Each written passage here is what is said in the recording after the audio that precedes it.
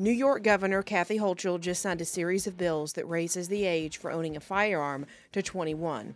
In addition, the legislation expands red flag laws, requires an individual to have a permit to own a rifle, and bans body armor for almost everyone but law enforcement. Inflation is up even more, spiking to 8.6% from a year ago, making it the fastest increase in more than 40 years. Energy is up nearly 35%, and food is up more than 10% since last year. Former Democratic Congressman Michael Ozzie Myers has pleaded guilty to conspiracy charges involving election fraud. He paid election officials upwards of $5,000 per election to create votes on machines and then certify that those voting machine tallies were accurate. Representative Jim Jordan says that multiple whistleblowers have told him that the FBI has been purging employees with conservative views.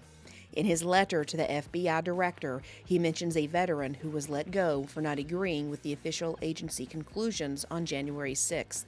As a result, the FBI accused the man of promoting unreliable information, espousing conspiratorial views, and thus questioned his allegiance to the country.